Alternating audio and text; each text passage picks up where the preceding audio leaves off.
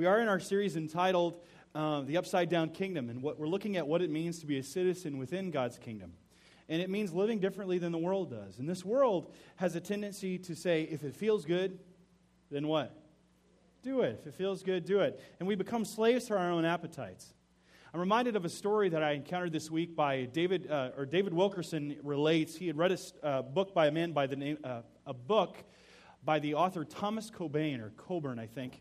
And in this book, he tells the story about a 14th century duke in Belgium, what is now Belgium, by the name of Reinald, who went by his name Croesus, which is a Latin word. It means actually fat, obese.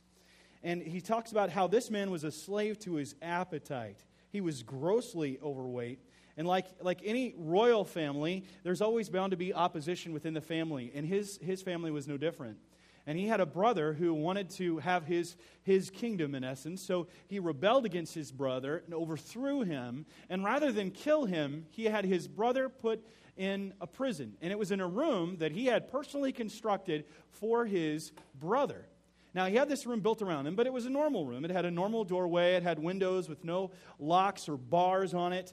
And he said to his brother that you can have your title and your property as soon as you can get out of the room.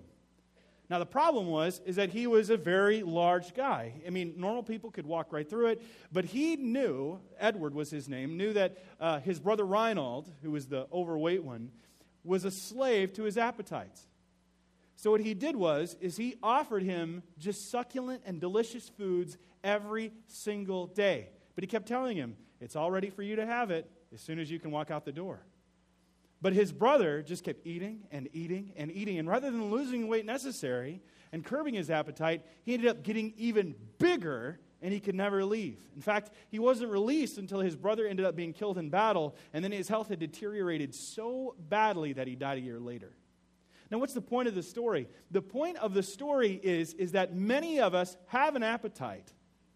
We have physical appetites that we want to eat. But we also know how the fall has distorted these appetites. Either we can eat too much or too little. We have gluttony, and then we have bulimia and anorexia on the other side, because Satan likes to distort these things. And these appetites that we have aren't just related to food, but we're in the category and in the passage of our sexual appetites, our physical appetites. And today we're going to be talking about these appetites and how we are, as citizens of God's kingdom, to live within them.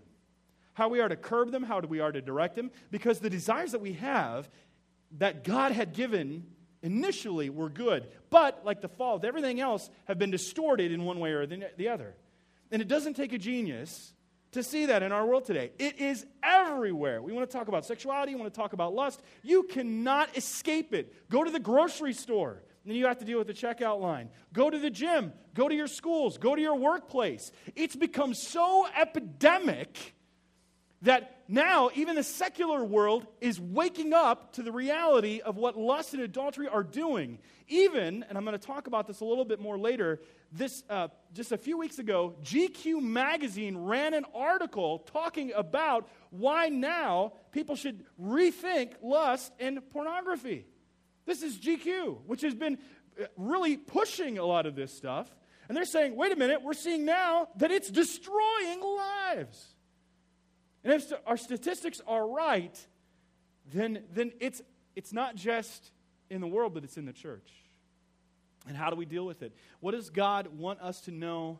And how can we learn how to curb and redirect these appetites in a way that is honoring to Him, that He might receive great glory and that we might increase in joy? That's what we're going to talk about today. But before we go any further, let's stop and ask for God's blessing on our message time.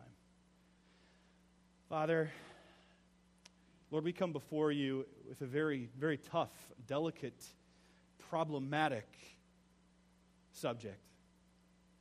Lord, we know that you have made us, that you created sexuality, you've created these physical desires that we have within us, and we know that they are good, but yet we know that they have passed through the fall, and that they are marred, and that we seek things that are against your word. And Lord, we know that you speak to the entirety of our human condition because you have made us and you love us and you desire to bless us with your peace and your presence.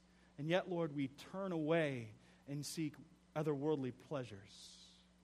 So, Lord, please help us today to see how we can be pure citizens of a heavenly kingdom that you have established in and through your sacrificial death and resurrection from the dead. And Lord, may we come to you in all humbleness and humility, asking you to transform and use us, free us, open our eyes to see the reality of who you are and what it means to have new life and be pure in you, that your name might receive glory and that we might increase in joy. In Jesus' name, amen. So let's jump right into our passage today, shall we?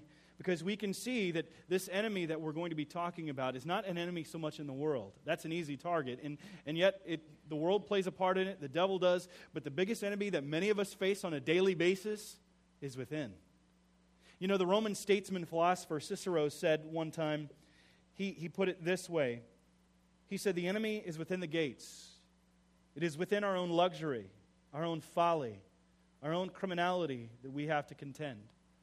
See, he was right, because the enemy that we face on a daily basis is within each one of us. And God, as he always does, doesn't just give parameters, he always brings it down and performs heart surgery when he preaches to us. And in this greatest sermon ever done, ever spoken, he shows us the reality of who we are, and he always goes beyond what the commandments spoke to. See, the commandments were designed to awaken our need of a Savior. That's why God gave them, to show that we are insufficient of ourselves to save ourselves, to have righteousness in the sight of God. And Jesus, though, shows that what many had often did, they figured, if I could just live literally to the rules, I'd be fine. If I could just keep it perfectly, I'd be all right. But what Jesus does is says, hey, you might outwardly do it, but inwardly, that's where you're corrupt, where you're bankrupt.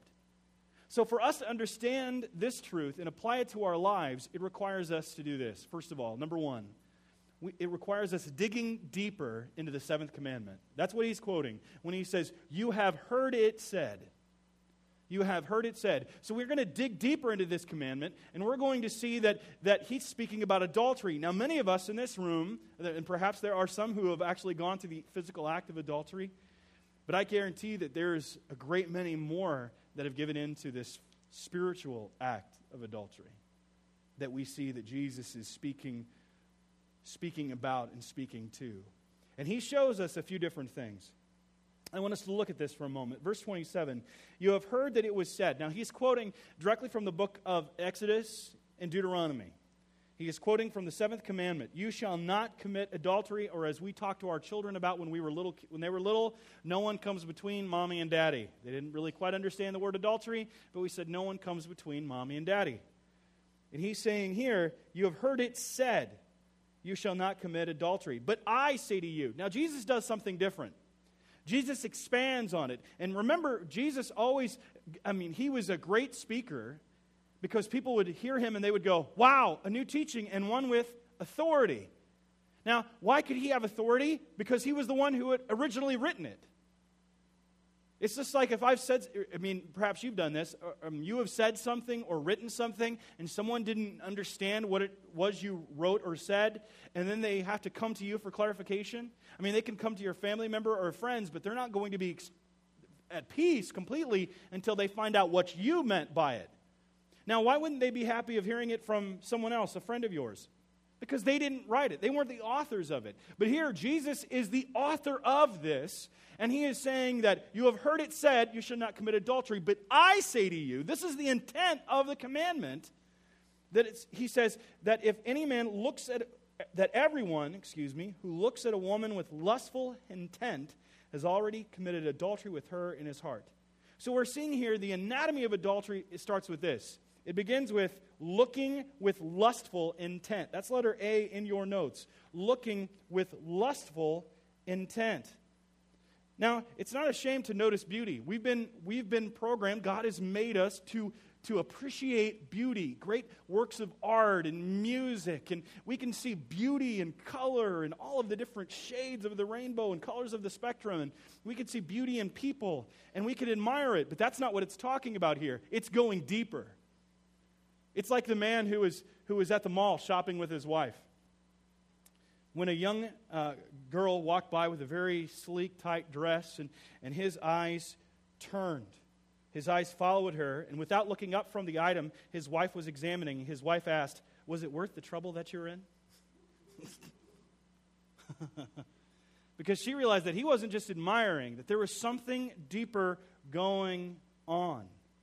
Because, see, this word lust derives from the word covet and means to long for, desire profusely, long for passionately, and to lust after something forbidden. Now, I often hear people ask, can I lust after my spouse? You're using the wrong term. Because the word lust is used for something that is forbidden, that you're not designed to have. You can long for your spouse because God has designed you two to be together. But it's longing for something that is forbidden, something that is not yours by right. Now, we can see here that lust is not just looking. It's more. See, I would hear guys say, hey, just because I'm on a diet doesn't mean I can't look at the menu. That's stupid. Just dumb. Every time I want to go and look at a menu, I want to eat what's on it. And that's why God is saying here, no. This isn't looking at the menu.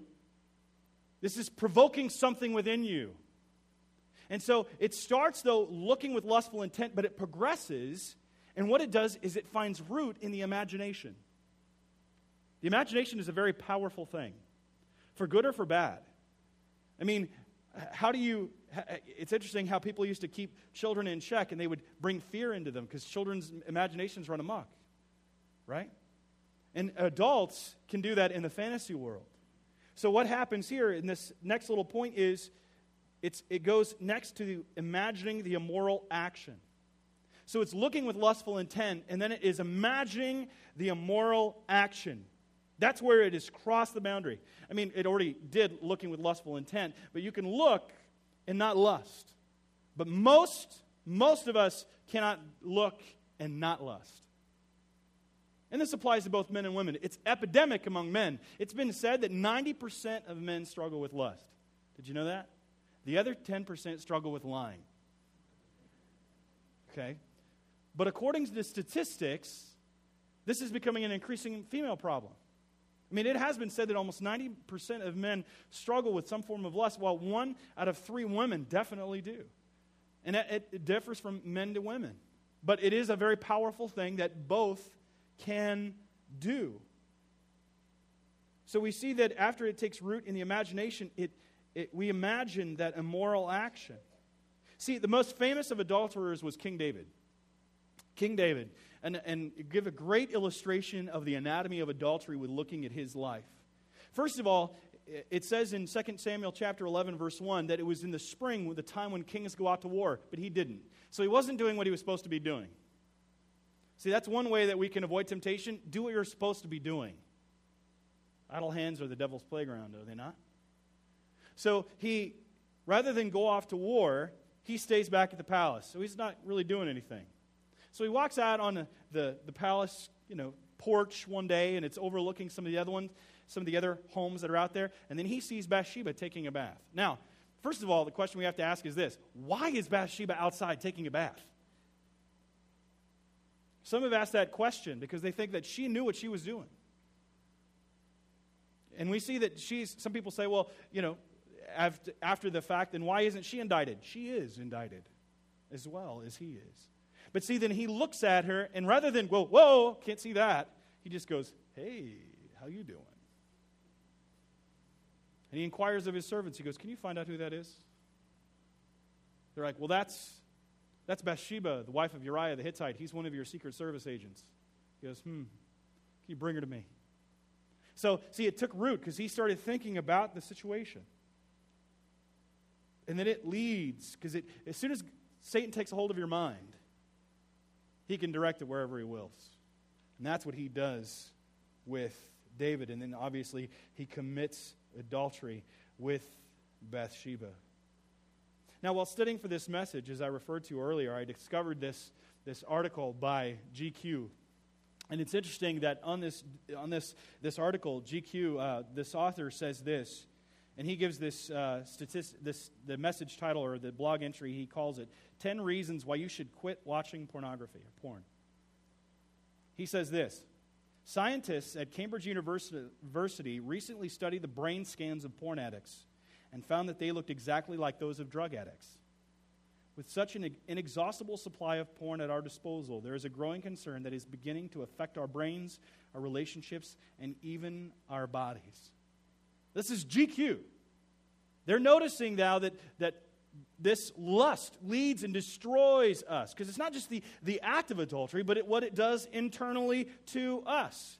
Now, he goes on to quote statistics from a secular website called ProjectNo.com.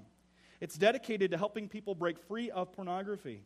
And I was perusing the site, and I read some of the statistics, realized that how bad things are. I mean, I knew it was bad, but these stats are overwhelming. There are 420 million websites devoted to porn. 68 million daily search engines requests. The second largest porn site in the world gets 100 million views a day. And this same site is also responsible for 2% of the entire internet's traffic. Think about that. We're talking about billions of people. And that gets 2%. Just that site alone. It says 9 out of 10 young men and nearly 1/3 of young women use pornography. And the largest group viewing online pornography is the ages 12 to 17. Every second, $3,075 is spent on pornography. Just in the words I've uttered. I mean, you're talking about now, as I continue to go on, you're in the 20 thousands of dollar range.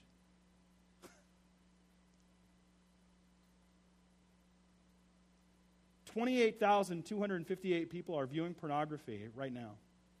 372 people are typing adult search terms. 9 out of 10 young men and nearly 1/3 of young women use pornography.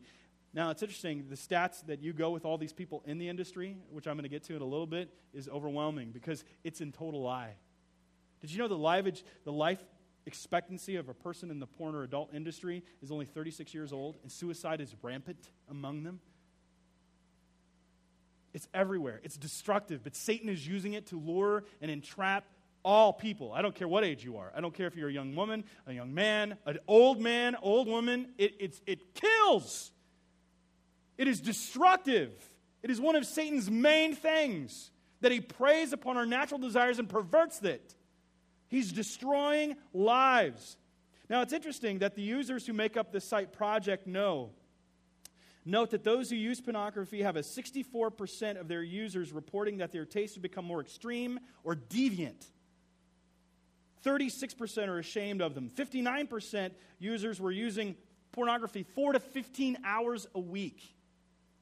It's become so bad that our government now, they were talking about, the SEC did a survey, the government employees are using it so much during work hours. That's the majority of when porn usage is going on, between the hours of 9 a.m. and 5 p.m., that they're going to have to do something about it because it's epidemic. It's everywhere. It's enslaving people by not just thousands, but millions. And it's spilling over not only in our classmates, in our schools, it's everywhere, all over the world now. Do you know that's our main, if I remember correctly, don't quote me on this, but our main product that we are exporting to the world is pornography. Think about that. God help us. God help us. What's the conclusion? That lust is bad and destructive, and for Jesus, he understood that looking with lustful intent transitions to imagining the action and is followed by doing the deadly deed. Doing the deadly deed. Now, he's talking about it, that it finds its expression physically. That's where it ultimately leads. But he goes on. And I want to show some of what the Bible talks about it. Because people say, hey, what does it matter what two consenting adults do, or what an adult, let them do whatever they want to do. If it feels good, do it. The Bible has some words about what this does to us because it eventually will find expression in some way, shape, or form. I want to show you these passages from the book of Proverbs, chapter 6, verse 27 through 29. Can a man carry fire next to his chest and his clothes and not be burned? Or can one walk on hot coals in his feet and not be scorched? So is he who goes into his neighbor's wife. None who touches her will go unpunished. It's deadly. He goes on to verse 32 through 35. He who commits adultery lacks sense. He who does it destroys himself. It's destructive. You know, in this Project Nose thing, they were talking about all of these young men that use pornography, and they go on to say that the only relationship that many of them have ever known, because they become so obsessed with pornography, they can never have a relationship outside of it. They're saying that many of them, their only physical relationship or any type of sexual connection is never with a spouse. It's only digital. Because it's that destructive. And it totally warps from the inside out. He will get wounds and dishonor, for his disgrace will not be wiped away. For jealousy makes a man furious, and he will not spare when he takes revenge. He will accept no compensation. He will refuse, though you multiply him with gifts. Or Proverbs chapter 7, 21 through 27. With much seductive speech she persuades him. With her smooth talk she compels him. And at once he follows her, as an ox goes to the slaughter, whereas a stag is caught fast till an arrow pierces its liver. As a bird rushes into a snare, he does not know that it will cost him his life. His life. He goes on. And now, O sons, listen to me, and be attentive to the words of my mouth. Let not your heart turn aside to her ways. Do not stay in her paths. For many a victim is she laid low, and all her slain are a mighty throng. Her house is the way to Sheol, going down to the chambers of death. Now, seeing how bad it is, what are we to do? What are we to do? Jesus says this. Look at verse 29 in our passage for today. If your right eye causes you to sin, tear it out and throw it away. For it is better that you lose one of your members than that your whole body be thrown into hell. And if your right hand causes you to sin, cut it off and throw it away. For it is better that you lose one of your members than your whole body go into hell. So, there's the solution. Line up. If that's the case, we all need to start having our services audio and all of our signs in Braille. Because I think almost everyone in this room would be blind. It's true. Now, does that mean that we're literally to cut off our hands? Is that what Jesus is saying? That we're to maim ourselves for the kingdom of God? No. It's hyperbole. It's intentionally overstatement meant to get our attention.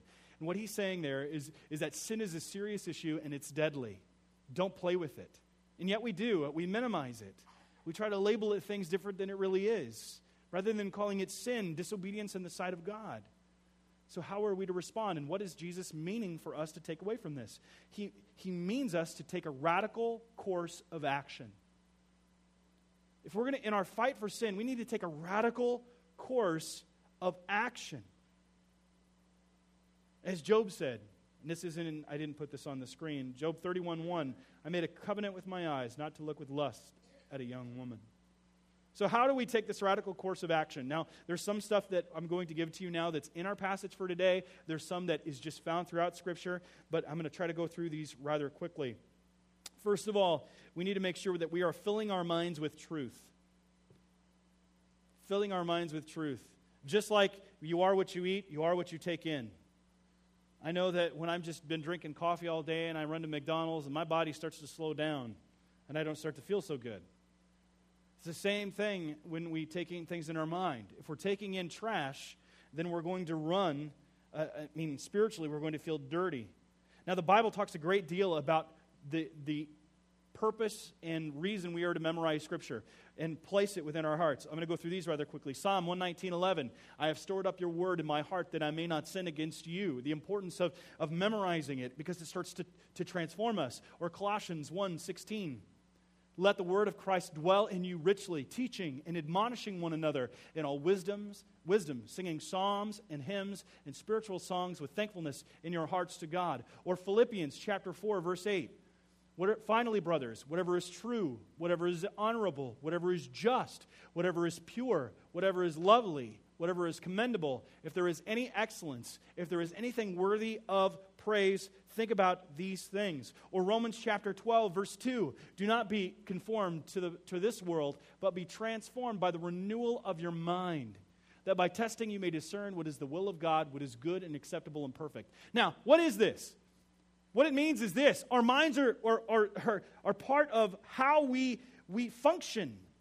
That's why Jesus said to love the Lord your God with all of your heart, soul, mind, and strength. And as a man thinketh in his heart, so is he. Because it's what we think really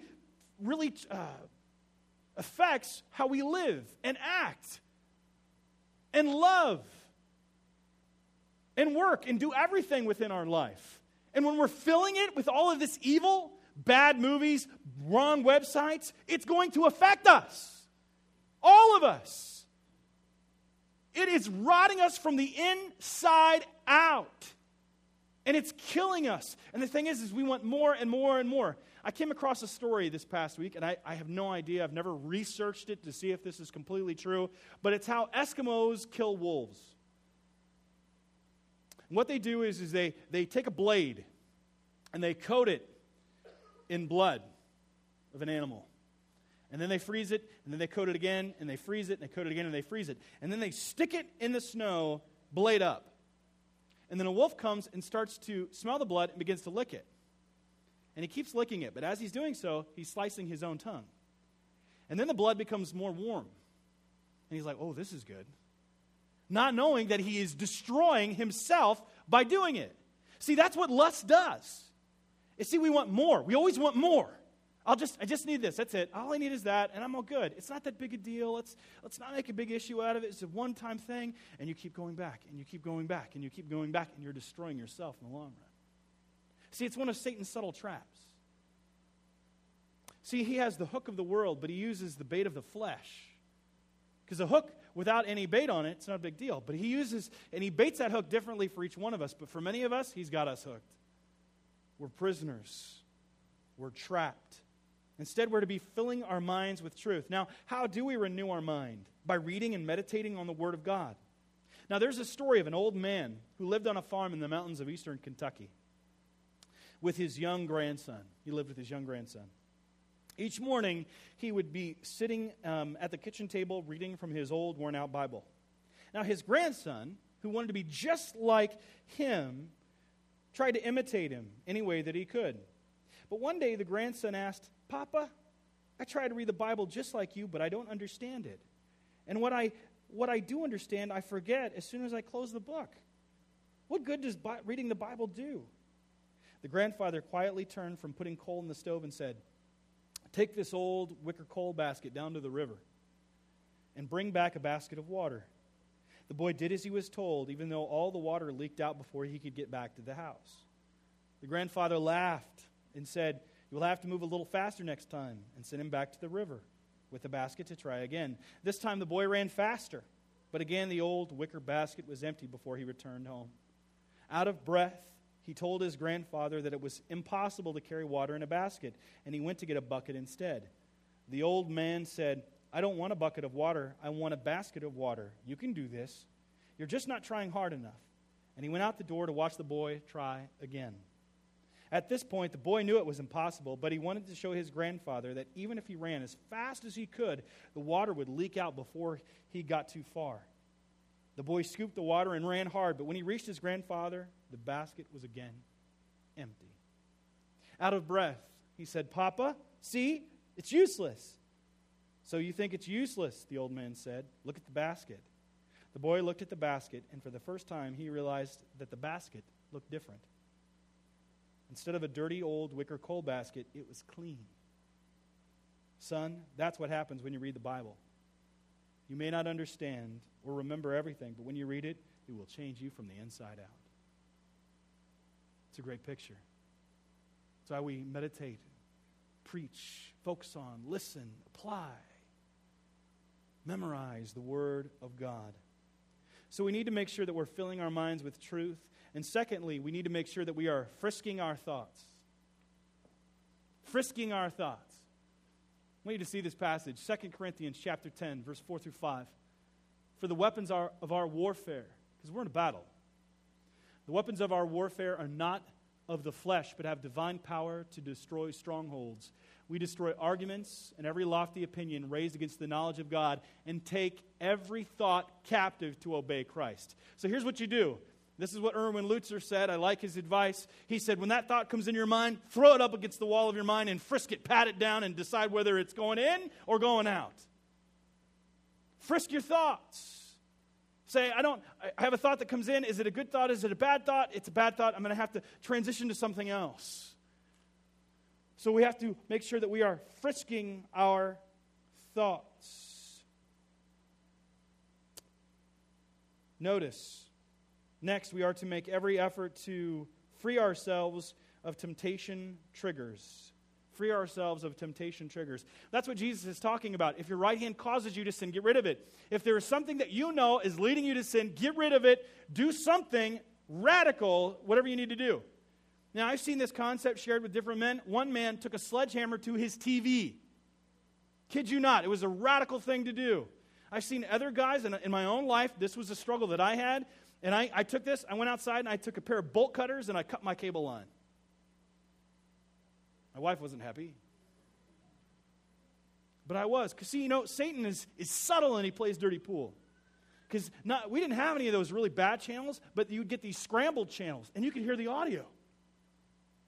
Because Satan's trying to get in every which way that he can. So we got rid of it. Now, I'm not saying you have to go out and get rid of your TV. Not all of you, but some of you need to do that. Some of you, it's the internet. I know one man, he said, he was talking about his son. He's like, my son keeps doing it all the time. What do I do? I said, put a filter on. He goes, I did, but it didn't work. I said, what do you mean it didn't work? He goes, he reformatted the entire computer. I was like, throw it away. He needs it. Well, he'll have to go to school and explain that he's got a porn addiction. See what that happens. See what that does to him. I mean, we can't play nice in this. That's what Jesus is saying. This is a serious thing. What are you willing to do? Because it's dragging you down to hell. Are you willing to fight that battle? Are you willing to enlist the help of other brothers and sisters? Are you willing to take radical steps? And if it's young people, which we're seeing now, take control of the cell phone or get one of those phones that they can only interact with their friends in text, because now you've got Snapchatting, you've got, sexting. It's epidemic, and it's getting younger and younger. It's all over. And it's out there forever. Forever. Remove temptation triggers, as the Bible says in the book of Romans chapter 8, verse 13. For if you live according to the flesh, you will die. It's the same place every single time. People say, well, it's not that bad. It is bad. It's like saying that I've got terminal cancer. Oh, it's not that bad of cancer. No, it's a bad cancer. You're going to die. You need radical help. If the doctor told you had terminal cancer, what would you do? Would you seek, chemotherapy? You would try to fight it, I would hope. Many of us are like, what's the point of fighting? God's saying, no, fight. But if by the Spirit you put to death the deeds of the body, you will live. Now, this is where we not only have to remove the triggers from our own lives, but being careful that we don't do, where, or incite our brothers and sisters in Christ to stumble.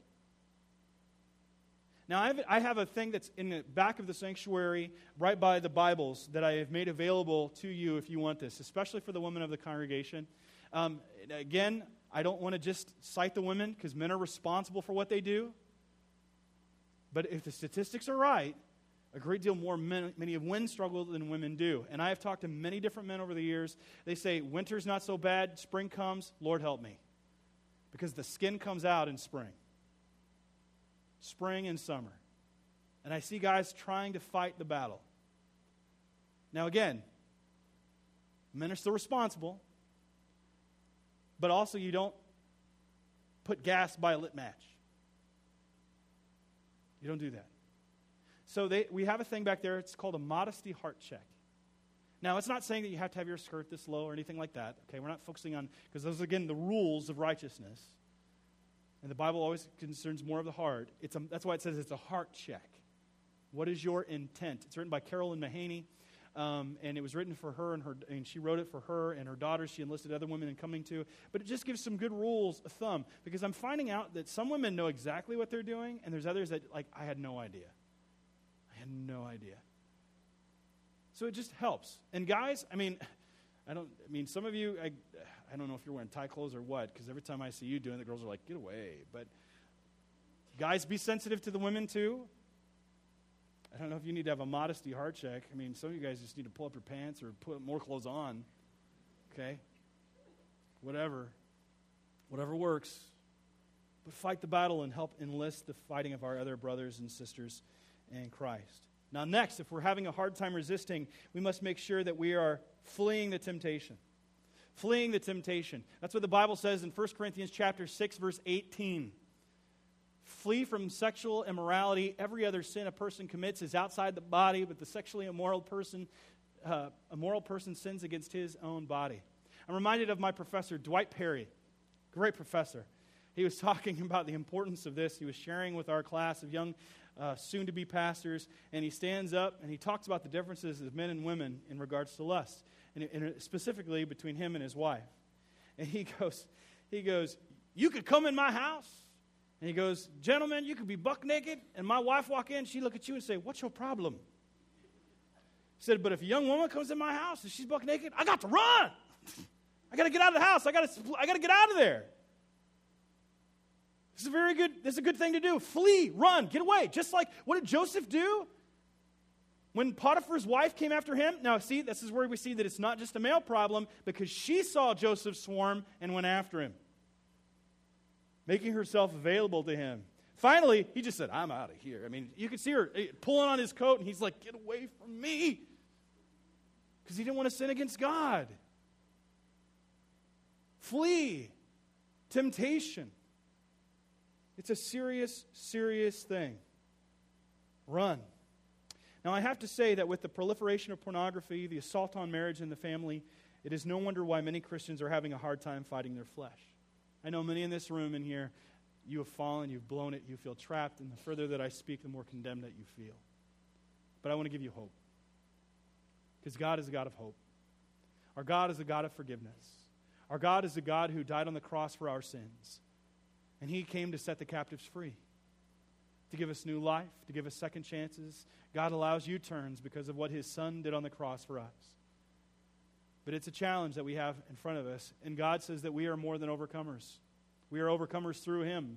So what we're going to look at now is how we can be overcoming the challenges that face us. Overcoming the challenges that face us. Now, I'm going to give you something that I've given you before, but I deem it to be extremely important to revisit it again. And it's known as the FIGHT acronym. How you can fight and overcome the challenges that face us. First of all, the things that you have to do is figure out your own dent of disobedience. Figure out your own dent of disobedience. Now, you might trying to figure out, what do you mean by that? Even as I turned my notes into staff this week to print it up, they called me back and they said, are you sure you want dent of disobedience? And I said, yes, I do. And here's why. Okay, we all struggle in many different ways. You might struggle, Dennis might struggle one way, Gary might struggle another, Donna might struggle another way, and we all have what we call our own dent of disobedience, or certain proclivity to certain sins. Now here's what I mean by this. And again, for those of you who have heard this story, just sit back and catch up in a minute. But imagine an 18-wheeler truck.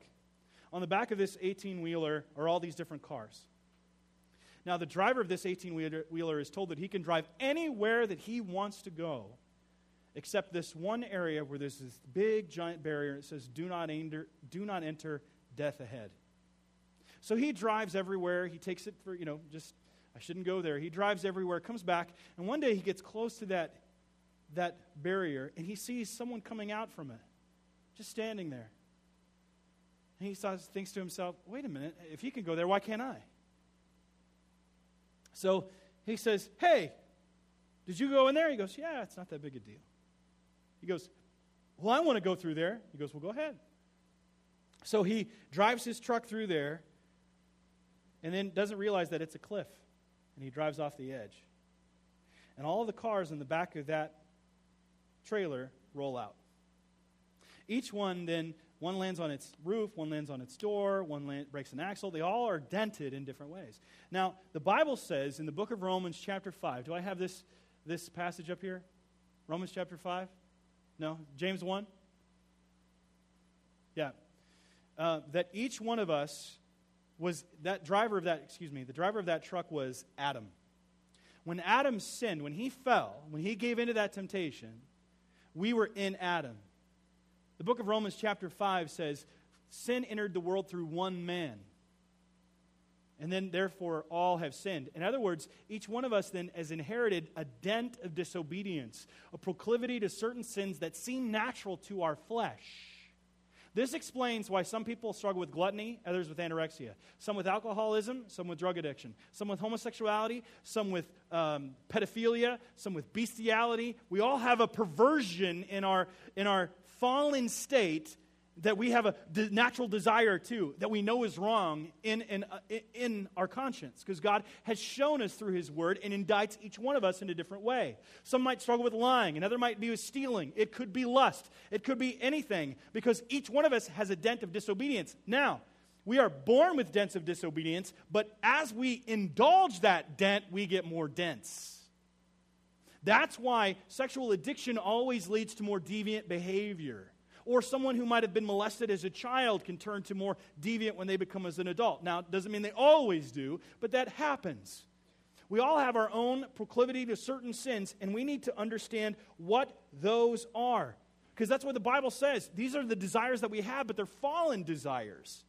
And it can be perverted in one way or another. That's why someone can have a beer and not get drunk, and the other person, they can't stop, because their dent of disobedience is alcoholism.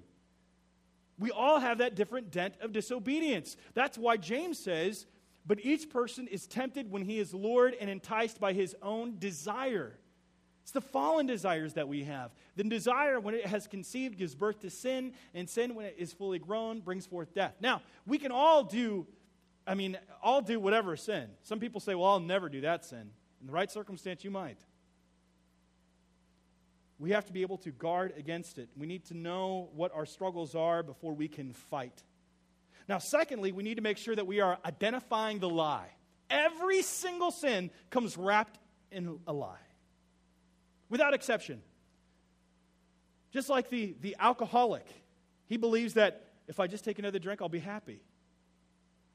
Or the drug addict, I just need to get another hit. If I get another drag. Or if I sleep with this person, I'll be happy. They'll stay with me and I'll be happy and I'll have security. It's an illusion. It's a lie.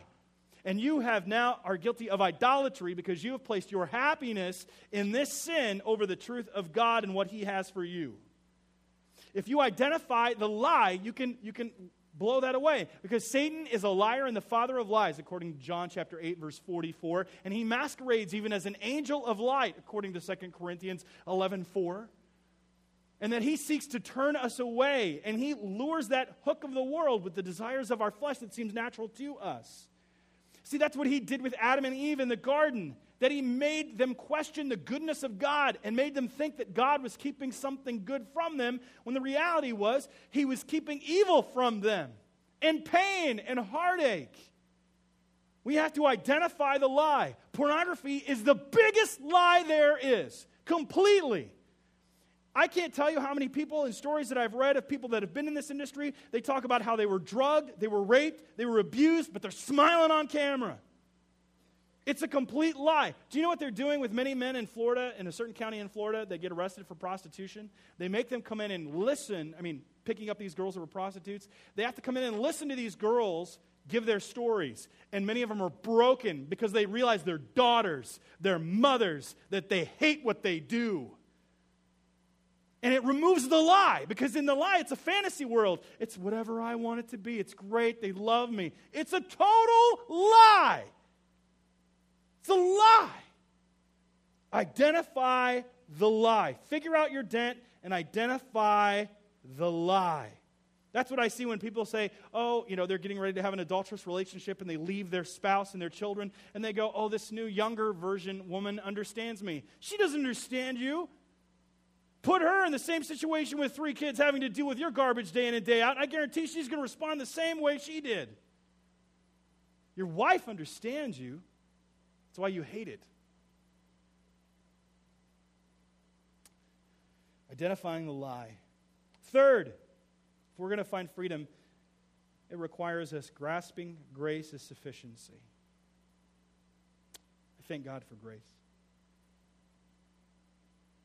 You know, the older that I get, the more that I marvel at grace. You know, the Bible says in Titus chapter 2, I'll throw this up there for you. For the grace of God has appeared, bringing salvation for all people, training us to renounce ungodliness and worldly passions, and to live self-controlled, upright, and godly lives in the present age. Or this, Romans chapter 5, verse 20 through 21. Now the law came in to increase the trespass, but where sin increased, grace abounded all the more. That's an amazing thing. If you've sinned and you've blown it in this arena and you feel like you're an addict, God's grace is sufficient for you. You can't earn your way out. God has already broken the chains for you, and He's giving you His grace. It is a free gift that He is giving you. His grace is sufficient for you. It abounds more and more. We can't out-sin grace. We shouldn't even try. As sin reigned in death, grace also might reign through righteousness, leading to eternal life through Jesus Christ our Lord. Or 2 Corinthians chapter 12, verse 7 through 10. So to keep me from being conceited, this is the Apostle Paul talking, because of the surpassing greatness of the revelations, a thorn was given me in the flesh, a messenger of Satan to harass me, to keep me from becoming conceited. 3 times I pleaded with the Lord about this, that it should leave me. But He said to me, my grace is sufficient for you, for my power is made perfect in weakness. Therefore, I will boast all the more gladly of my weaknesses, so that the power of Christ may rest upon me. For the sake of Christ, then, I am content with weaknesses, insults, hardships, persecutions, and calamities. For when I am weak, then I am strong.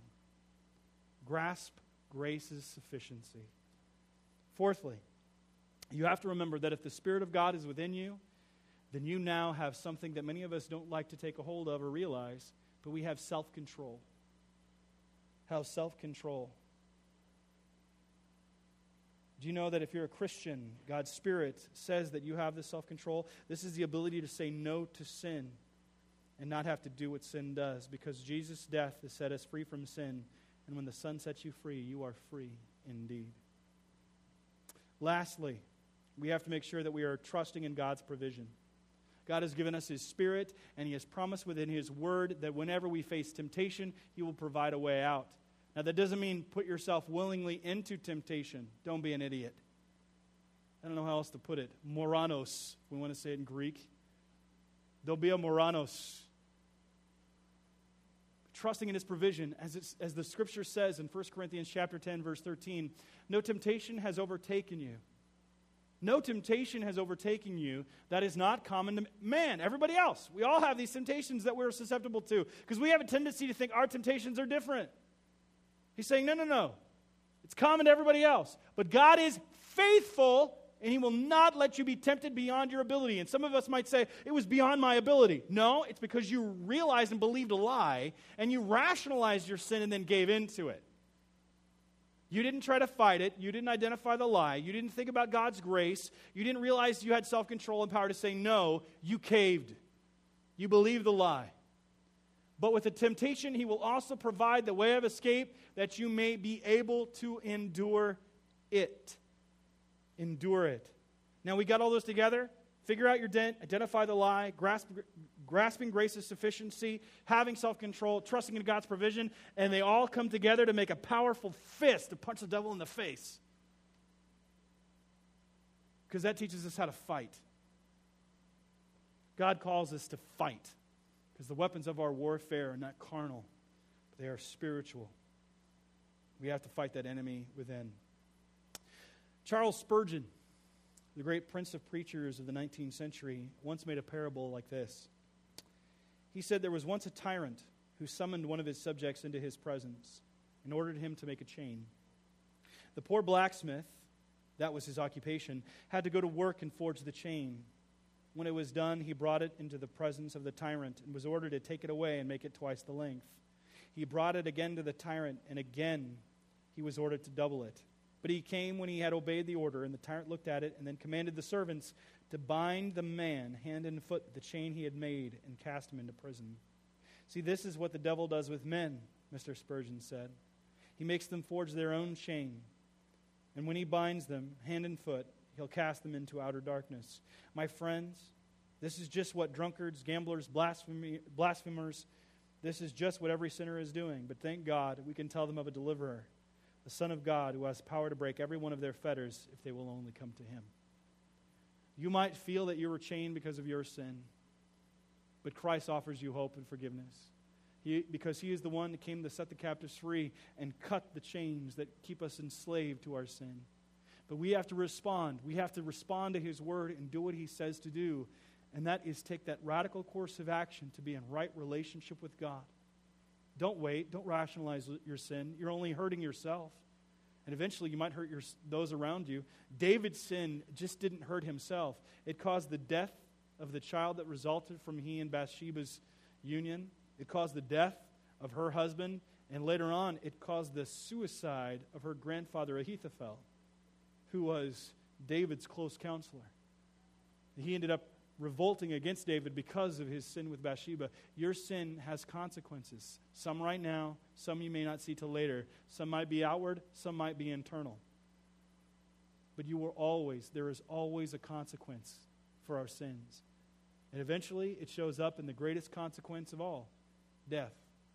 For the wages of sin is death, but the free gift of God is eternal life through Jesus Christ our Lord.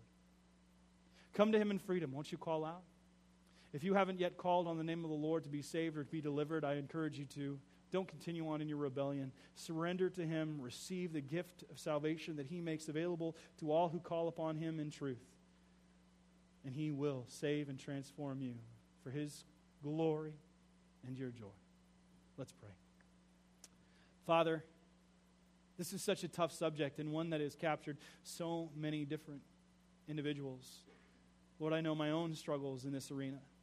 And yet, Lord, I can testify to your grace and your forgiveness and how you have helped deliver me. And Lord, I know it's still a daily battle that many of us face. Some are delivered, but many of us have to take up that cross every single day and die to the misdeeds of our sinful nature, learning to live in the new life that has been afforded to us by the Spirit of God through your resurrection from the dead. And Lord, please purify us. Help us to not look like the world, but help us to be pure in our inner person. Help us to truly put to death the misdeeds of the body and to live in this new life that you've given unto us. And Lord, if we are contemplating adultery, not just this spiritual act we're talking about, but the physical act, Lord, I pray you bring great conviction. Lord, I pray for all of those men and women in our congregation who've been battling this and still holding on. I pray you release the hounds of heaven that they might feel your love and your grace pressing in around them and their need to turn away from their sin, repent of it, and embrace you. Lord, let them not be deceived by the enemy any longer, because he seeks to kill and destroy, to steal, kill, and destroy men and women's lives. So, Lord, please bring freedom, bring grace as you have promised to do, and help them to experience a clean conscience and a second chance in your sight for what you have done on their behalf. We ask this now in the name of Jesus. Amen.